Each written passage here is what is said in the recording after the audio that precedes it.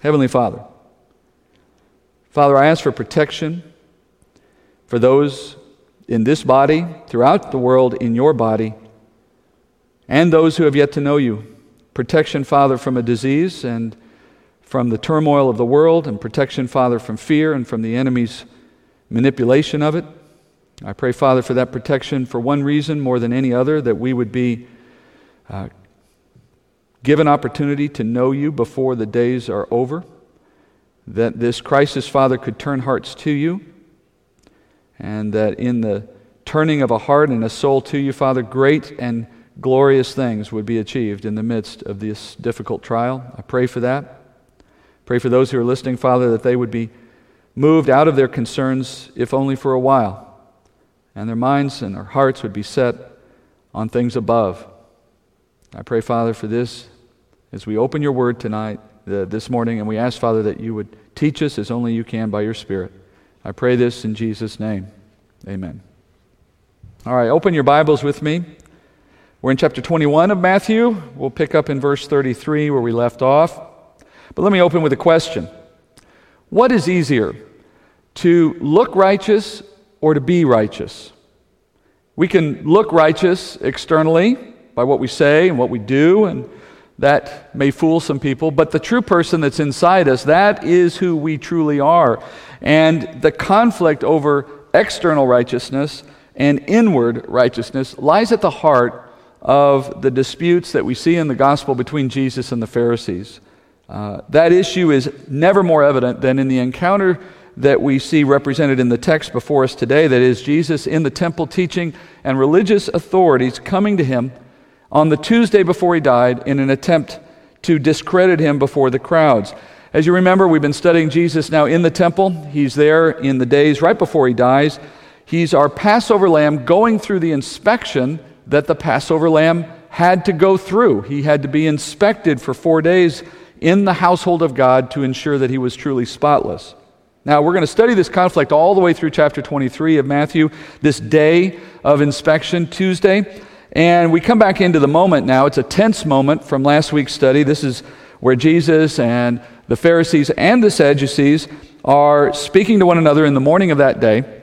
And Jesus has just told them a parable in which he compared these religious leaders to a son who has told his father that he will obey his father's request to work in the field, and yet in reality, this son has no desire to obey at all. And that became a picture of the heart of these religious leaders. Now, out of that parable, Jesus now moves to a second parable.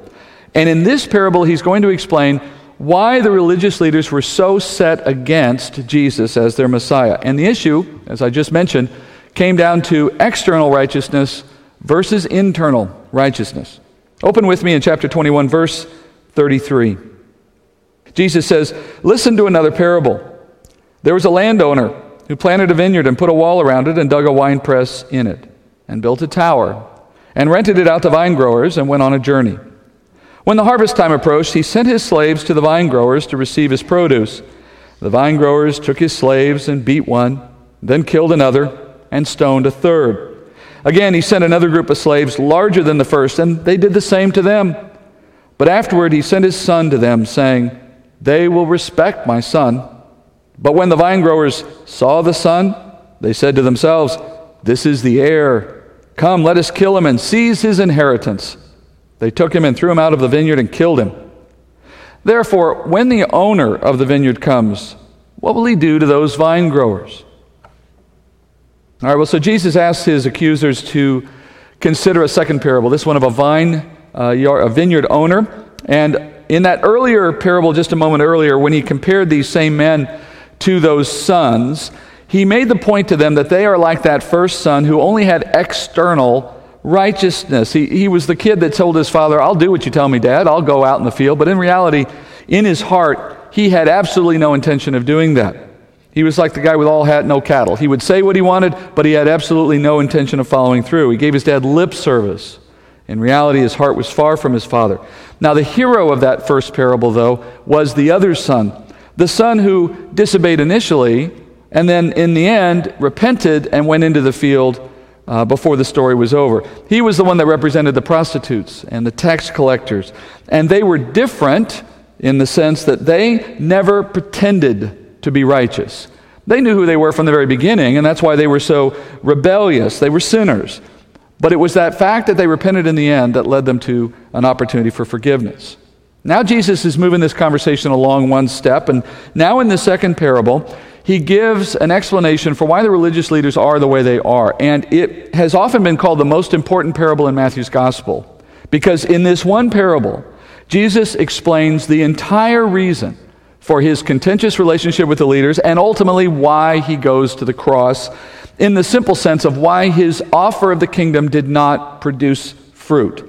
And this parable is built on several Old Testament pictures, one out of Isaiah, one out of the Psalms. And almost every detail in this parable has allegorical significance. So we could spend a lot of time on this. I won't belabor it, but it's important to get to the detail. And let's start by just reviewing the events of the parable. And some of what you see going on in this parable is unique to ancient Israel, so we want to understand the context. In this parable, you have a man who owns a vineyard. And in ancient times, much like today for that matter, the value of land was determined by what it could produce. People put their land to work. You didn't want a piece of land sitting there idle. That's like owning a factory that wasn't working. It didn't do you any good. So if you have a landowner who possesses a large tract of land and he can't work the land himself, either it's too big or he doesn't have enough workers or whatever, then it was natural for him to hire that land out, to get others to work it for him. And the land then is still producing income for that landowner, and of course he's going to share that income with those that he hires to work the land. So as this story goes, you have a landowner investing his time and his money into preparing his land because he wants it to produce grapes. The text says, the parable says, he digs irrigation channels, he plants the best vines, he removes the stones, he puts in equipment, builds a watchtower, and so on. He's done everything he can to create the optimal circumstances for his land to produce fruit. And then he goes on a journey.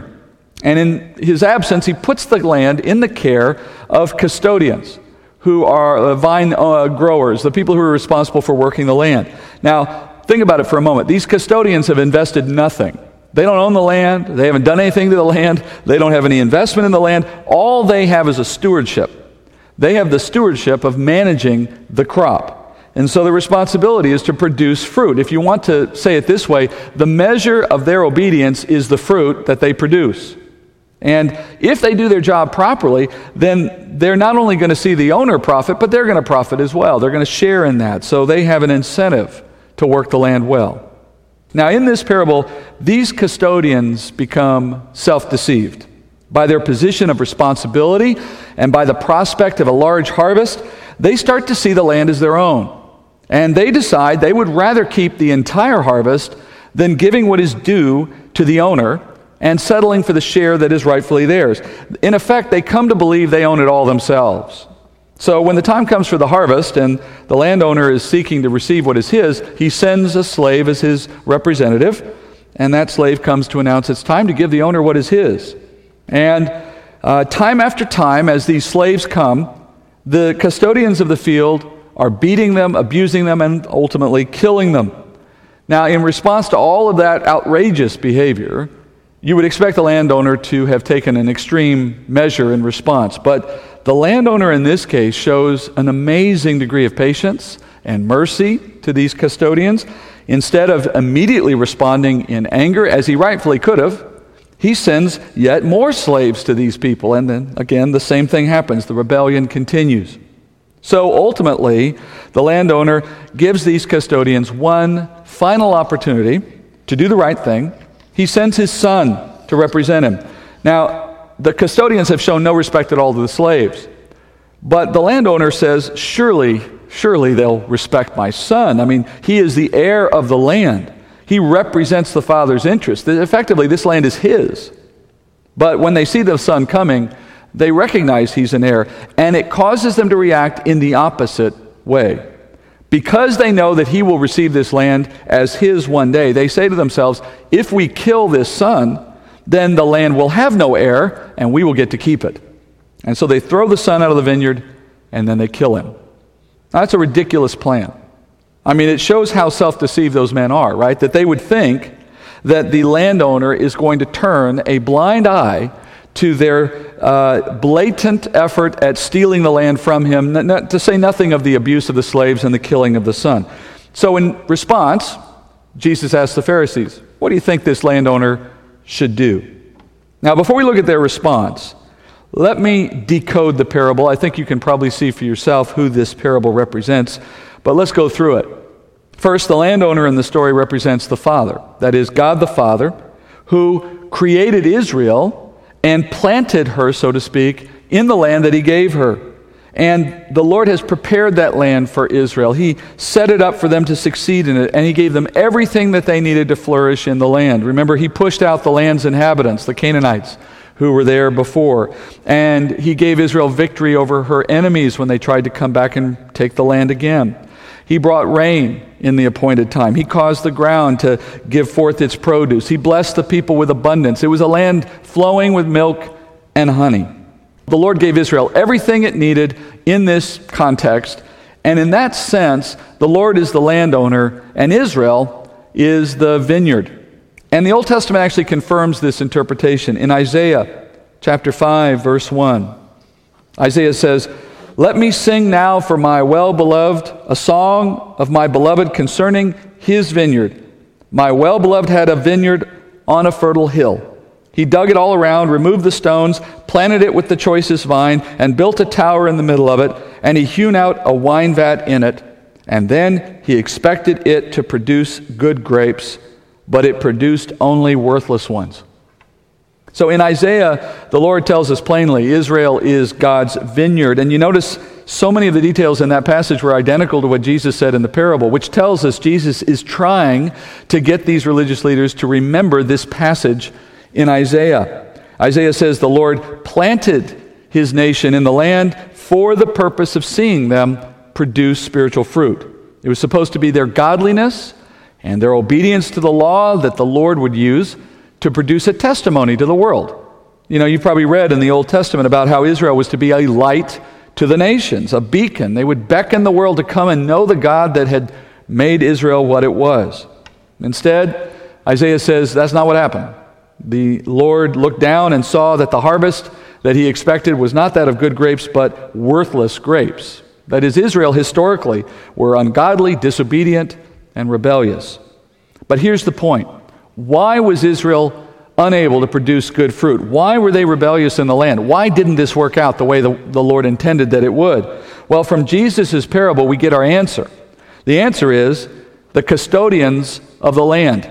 When the time came for the Lord to receive a harvest from that land, he got nothing back. And why? Because he left in charge people, that is, the custodians of the land, who did not do their job. In this case, the custodians of the parable are the kings of Israel, the priests of Israel, and most of all, the teachers of Israel. And it doesn't take much effort to go back and look at the history of the nation of Israel and see how the leaders of Israel forgot their place and their purpose, and most of all, they forgot their source of righteousness. And along the way, they started to see the land of Israel and the people and their stewardship of such as their possession, not as God's possession. Earlier in a point of Israel's history, before God sent them out of the land, he spoke to them through the prophet Ezekiel. And he told them this concerning those leaders who had failed in their respect, in their role of stewardship. Listen to what he says about the shepherds of Israel. It's in Ezekiel 34, verse 1. Then the word of the Lord came to me, saying, Son of man, prophesy against the shepherds of Israel. Prophesy and say to those shepherds, Thus says the Lord God, Woe, shepherds of Israel, who have been feeding themselves. Should not the shepherds feed the flock? You eat the fat and clothe yourselves with the wool. You slaughter the fat sheep without feeding the flock. Those who are sickly, you have not strengthened. The diseased, you have not healed. The broken, you have not bound up. The scattered, you have not brought back. Nor have you sought for the lost. But with force and severity you dominated them. They were scattered for lack of a shepherd, and they became food for every beast of the field and were scattered. My flock wandered through all the mountains and on every high hill. My flock was scattered over all the surface of the earth, and there was no one to search or seek for them. If you keep reading in chapter 34, it only gets worse, but you get the point. Israel, the shepherds, rather, of Israel had become arrogant, they had become greedy, and they became abusive of God's flock. And as a result, they drove the people of Israel into idolatry and depravity and all manner of sin. And why? Because it suited their own personal purposes. They used the vineyard, so to speak, for their own purposes rather than for the purposes the Lord had ordained. Now, in the parable, you see the landowner showing extreme patience with these poor custodians. And the history of Israel says exactly the same thing about God. The Lord, in His mercy and in His love for His people over the history of the people of Israel, gave them time and opportunity after opportunity to repent and to return to Him. And He gave them warnings. He sent slaves to tell them that He wanted spiritual fruit. And of course, the slaves in this parable are the prophets of Israel. Those who God sent to His people with a word to tell them that they needed to produce a good harvest. And Isaiah was actually one of those slaves, of course. He was one of the prophets sent to Israel. And in the passage I read earlier from Isaiah 5, listen to how it continues. In Isaiah 5:3, the Lord says, "And now, O inhabitants of Jerusalem and men of Judah, judge between me and my vineyard. What more was there to do for my vineyard than that I have done for it? Why, when I expected it to produce good grapes, did it produce worthless ones? So now, let me tell you what I'm going to do to my vineyard. I will remove its hedge, and it will be consumed. I will break down its wall, and it will become trampled ground. I will lay it waste. It will not be pruned or hoed, but briars and thorns will come up. And I will also charge the clouds to rain no rain on it. For the vineyard of the Lord of hosts is the house of Israel, and the men of Judah His delightful plant. And He looked for justice, but behold, bloodshed. For righteousness, but behold, a cry of distress." So that's what Isaiah wrote, but remember, that's also what Isaiah told the people of Israel. That is like a slave coming to the custodians and saying, your landowner is expecting better from you. He wants his spiritual fruit. And when he delivered that message to the people of Israel in his day, that the Lord was coming to break down the walls and trample the ground and so on, that the Lord was going to judge Israel for their failure to do as He expected, they didn't like that message. Now, it was true, obviously. Isaiah said Assyria was coming, and they did. Later, Babylon came as well. Those are the warnings that God brought His people, and they ignored them. But just like in the parable, the custodians of the land, that is, the religious leaders, the kings, and so on of that time, they didn't want to hear that message. And instead, they took the prophets, they mistreated them, and killed most of them. Tradition holds that Isaiah himself was persecuted to the point that one day he fled from a mob that was seeking to kill him, and he found a hiding place in a hollow tree. But the mob discovered his hiding place, and the Talmud reports that they killed the prophet by sawing the tree and the prophet in half, and that his blood came out from the tree as he was being sawed in two. Hebrews 11 reports the same. So now, in the parable, the landowner gives his custodians one more opportunity to do the right thing and submit to his authority. He sends his son. And of course, that's the easiest detail in this parable to understand. The son of the landowner is no less than Jesus, sent to Israel in his day, offering them the kingdom. But how do the religious leaders, the custodians of that time, respond to the heir, to the son who came in representing the Father? Did they produce spiritual fruit?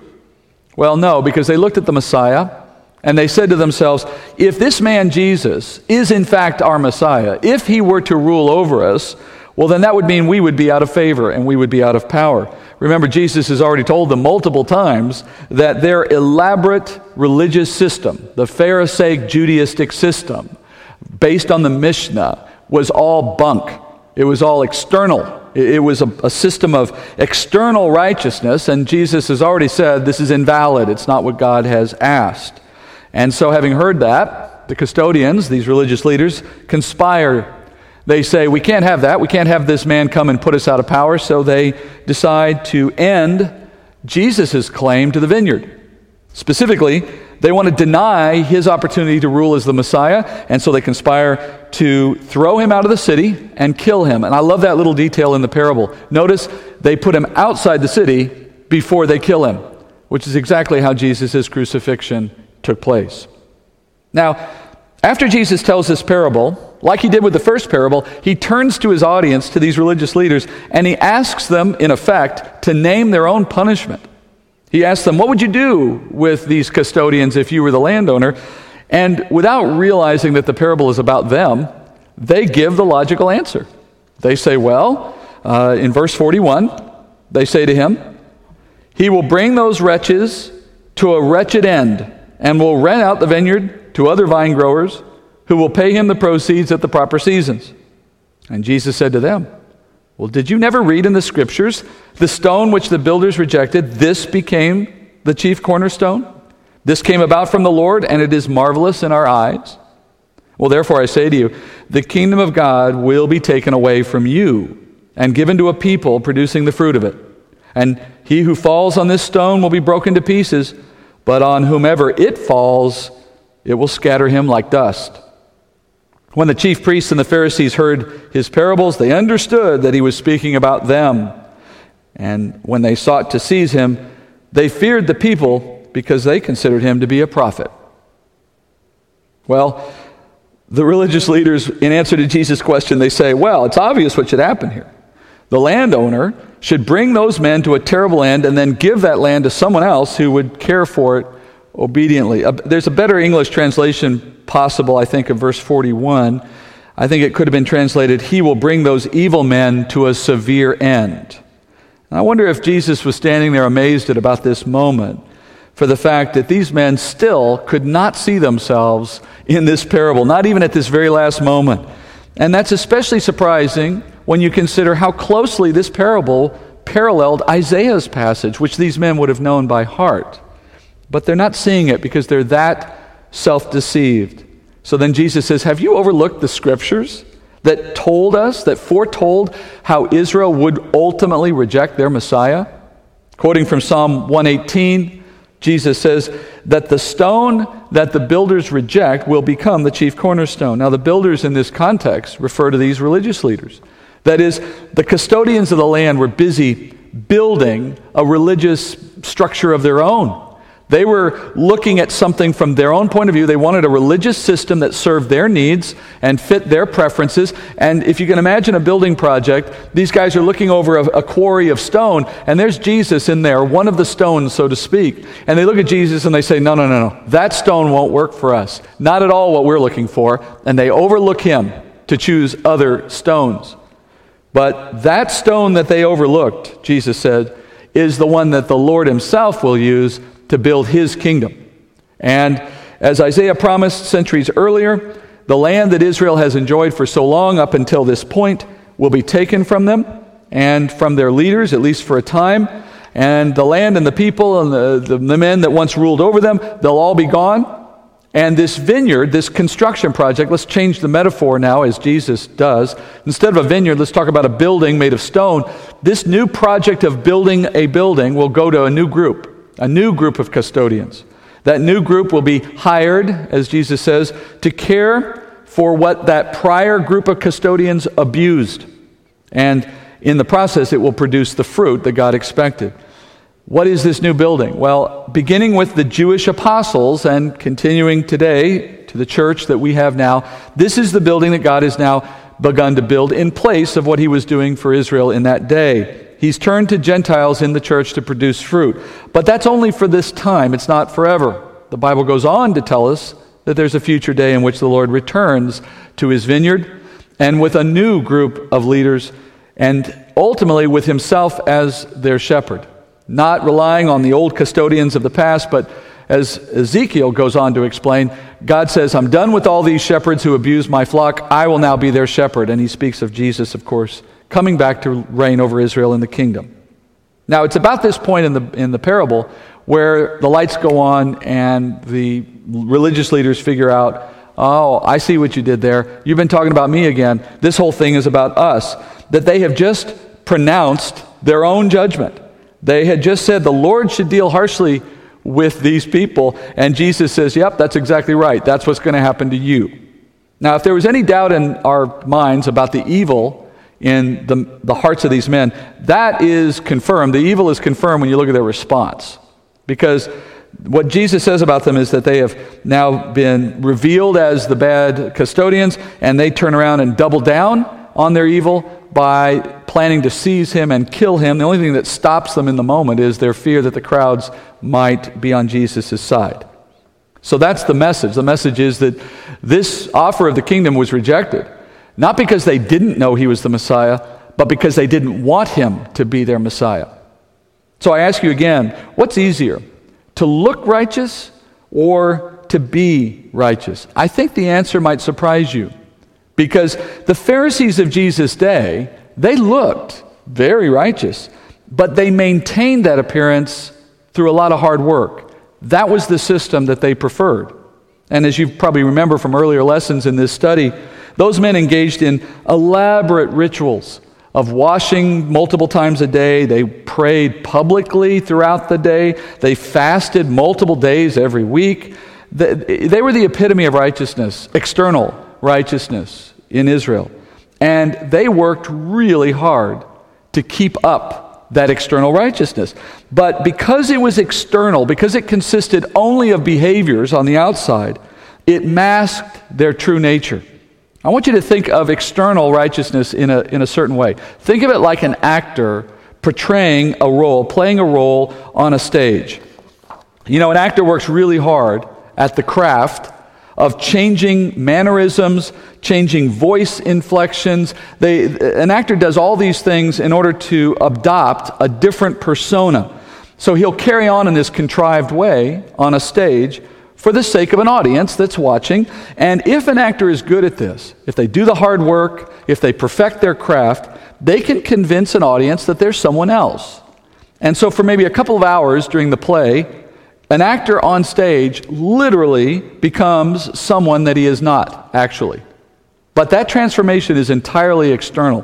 When that audience is gone, and when that actor is alone again in his dressing room, he returns to his true self.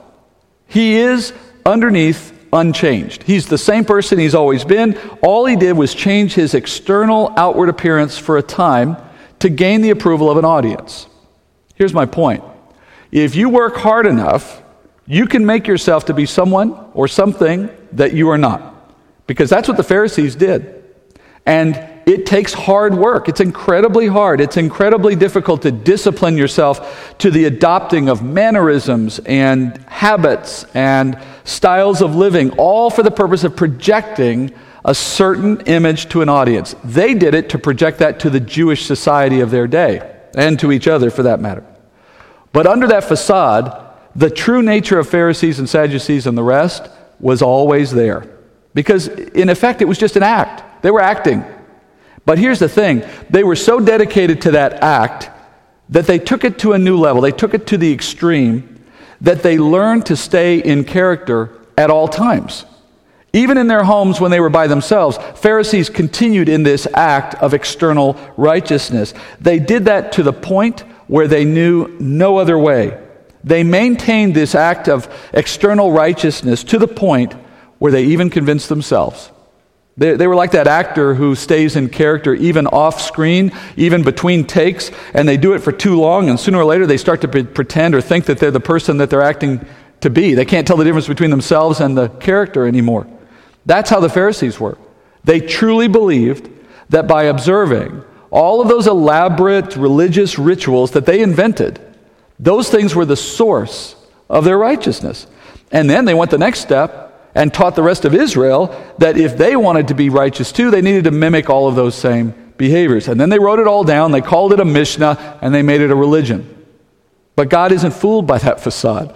He understands that our rituals and the prayers we recite and the extreme piety that we show perhaps, that all of those things are external. And He knows the intentions of our heart. And the things you do externally do not change who you are on the inside, not by themselves. And God knew that the men of Israel, the men who led the people, the custodians, as you remember from the parable, He knew who they truly were on the inside, and it's that inward reality that he judges. So appearing righteous, looking righteous, hey, that's hard. It takes a lot of hard work. But here's the irony. It doesn't achieve anything. It doesn't change anything. And even worse than that, it can deceive someone into thinking they have something they don't actually have. Now, on the other hand, being righteous, inwardly righteous, would you know that's actually very easy, humanly speaking. It only requires faith in Jesus Christ. Because the Bible says when you put your faith in Jesus, God credits you with Jesus' righteousness. Paul says it so simply in 2 Corinthians 5:21. The Father made Jesus, who knew no sin, to be sin on our behalf, so that we might become the righteousness of God in him. So true righteousness, that is the inward change that God judges, that happens as a result of faith in Jesus. And it's accomplished by the Spirit of God working in us to give us a new spirit. We're called born again, is the phrase Jesus uses in John 3. It's the idea that we are made new in the Spirit by the work of Christ in our hearts. That's what Jesus was offering Israel. That's what he was offering the religious leaders. But here's the thing. If they were going to receive true righteousness by faith, they had to first repent of self-righteousness. That is, they had to give up any effort at obtaining righteousness externally in order to embrace that true inward righteousness. And what does it mean then to repent? Well, in this sense, it means something very simple. Stop acting. Give up the role. Don't be an actor anymore. Stop trying to pretend you're something on the outside that you know is not truly who you are on the inside. It's like the sons that Jesus used in the first parable. The son that was disobedient right up front, later he repented and gained forgiveness. You know the one thing about that guy that made him available to forgiveness that the second son was not available for? It was the fact that his external view matched his internal view. He was externally unrighteous, and that matched his internal unrighteousness. It gave him an opportunity to see himself honestly. And in time, the Lord used that to convict him. And as he saw what he had done as wrong, he comes back and he's forgiven. The problem with that other son was his external view didn't match his inward reality, and he was too convinced by his acting that he didn't need any help. And so he never repented and he never received forgiveness. That's why the religious leaders opposed Jesus in his day. He was demanding that they drop the act. He was saying to them, put the Mishnah aside, put your rules aside, stop pretending you're someone you're not, and as he said to everyone in Israel, repent, for the kingdom of God is at hand. And when he said that to them, they didn't hear, oh, that's easy. What they heard was, that removes our purpose for existence.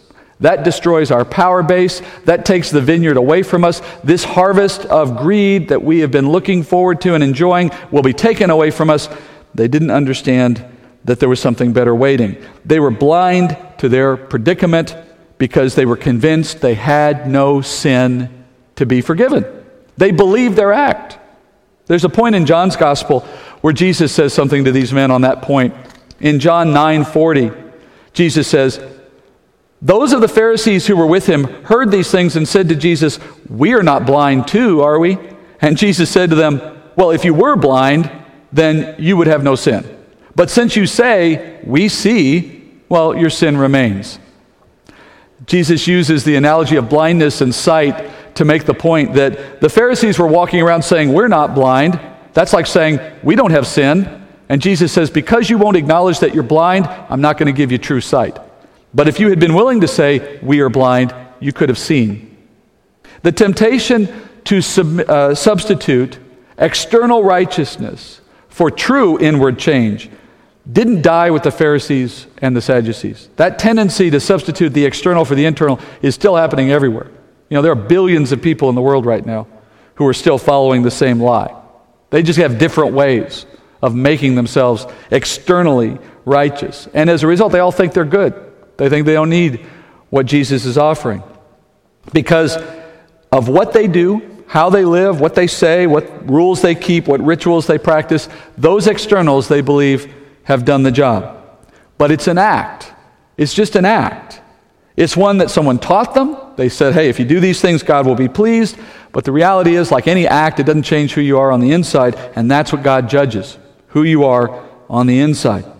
Those who would think that external righteousness impresses God are those who are like the Pharisees who think that they are not blind. Jesus says, if you truly want to see, which is his way of saying, if you truly want the righteousness that brings you to God and gives you an opportunity to enter into the kingdom, then he says you must first start by realizing you are blind. And that blindness is only cured by putting faith in Jesus Christ, who gives us credit for his righteousness.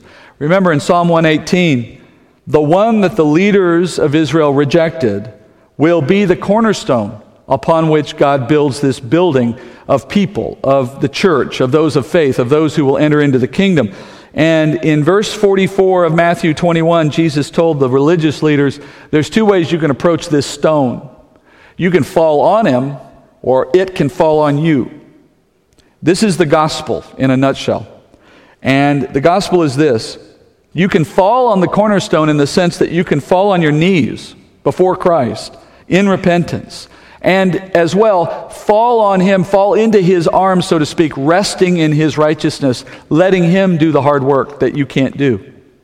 And as you do that, the Bible says you receive his righteousness. Instantly you are made righteous in your spirit. You have achieved the very thing that you might have been working so hard to achieve in other ways. You do it instantly on his work, not yours, by his grace, not by your merit.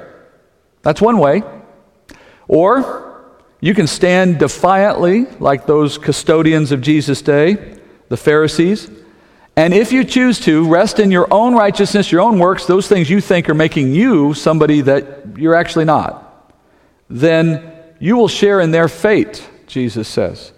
The stone, as it were, Jesus, that is, will fall on you and crush you and make you like dust. And that's a poetic way, I guess, of reflecting the judgment that comes upon all who die in their sin. So either we repent of seeking external righteousness, that is by our own works, and we receive his righteousness, or else we're crushed at judgment day. Now, we know what the Pharisees did. We know what their choice was. But I want to end today asking you, what's your choice? You know, as we go through this interesting period of history, and in particular with our church distributed in their homes and not gathering, I can't know who I'm talking to.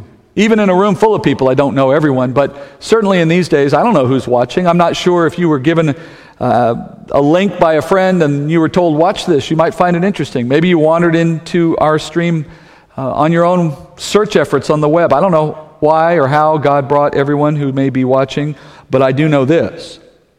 If you are moved by the Word of God today in recognition that you need his righteousness, well, I tell you, friend, that wasn't a coincidence. You didn't come here by coincidence. God wanted you to hear this because the days are short and we need to know it before the time is up. And I would ask as I finish today, and I pray you'd be praying with me, that you would receive what has been spoken here in truth and embrace it in your heart and be saved by it. And if you know Jesus as your Savior, you're a part of the body of Christ, and you hear this message, I would ask that you would join in this prayer with me for the sake of those who are praying for salvation, that you and I would pray with them, that they would have their hearts moved by the Holy Spirit. Pray that they would fall on the stone who saves them by his grace. Let's pray. Father, forgive us for our act and take us away from it once and for all.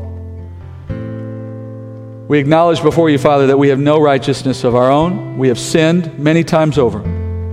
And we recognize that our sin has separated us from you and made us worthy of your judgment.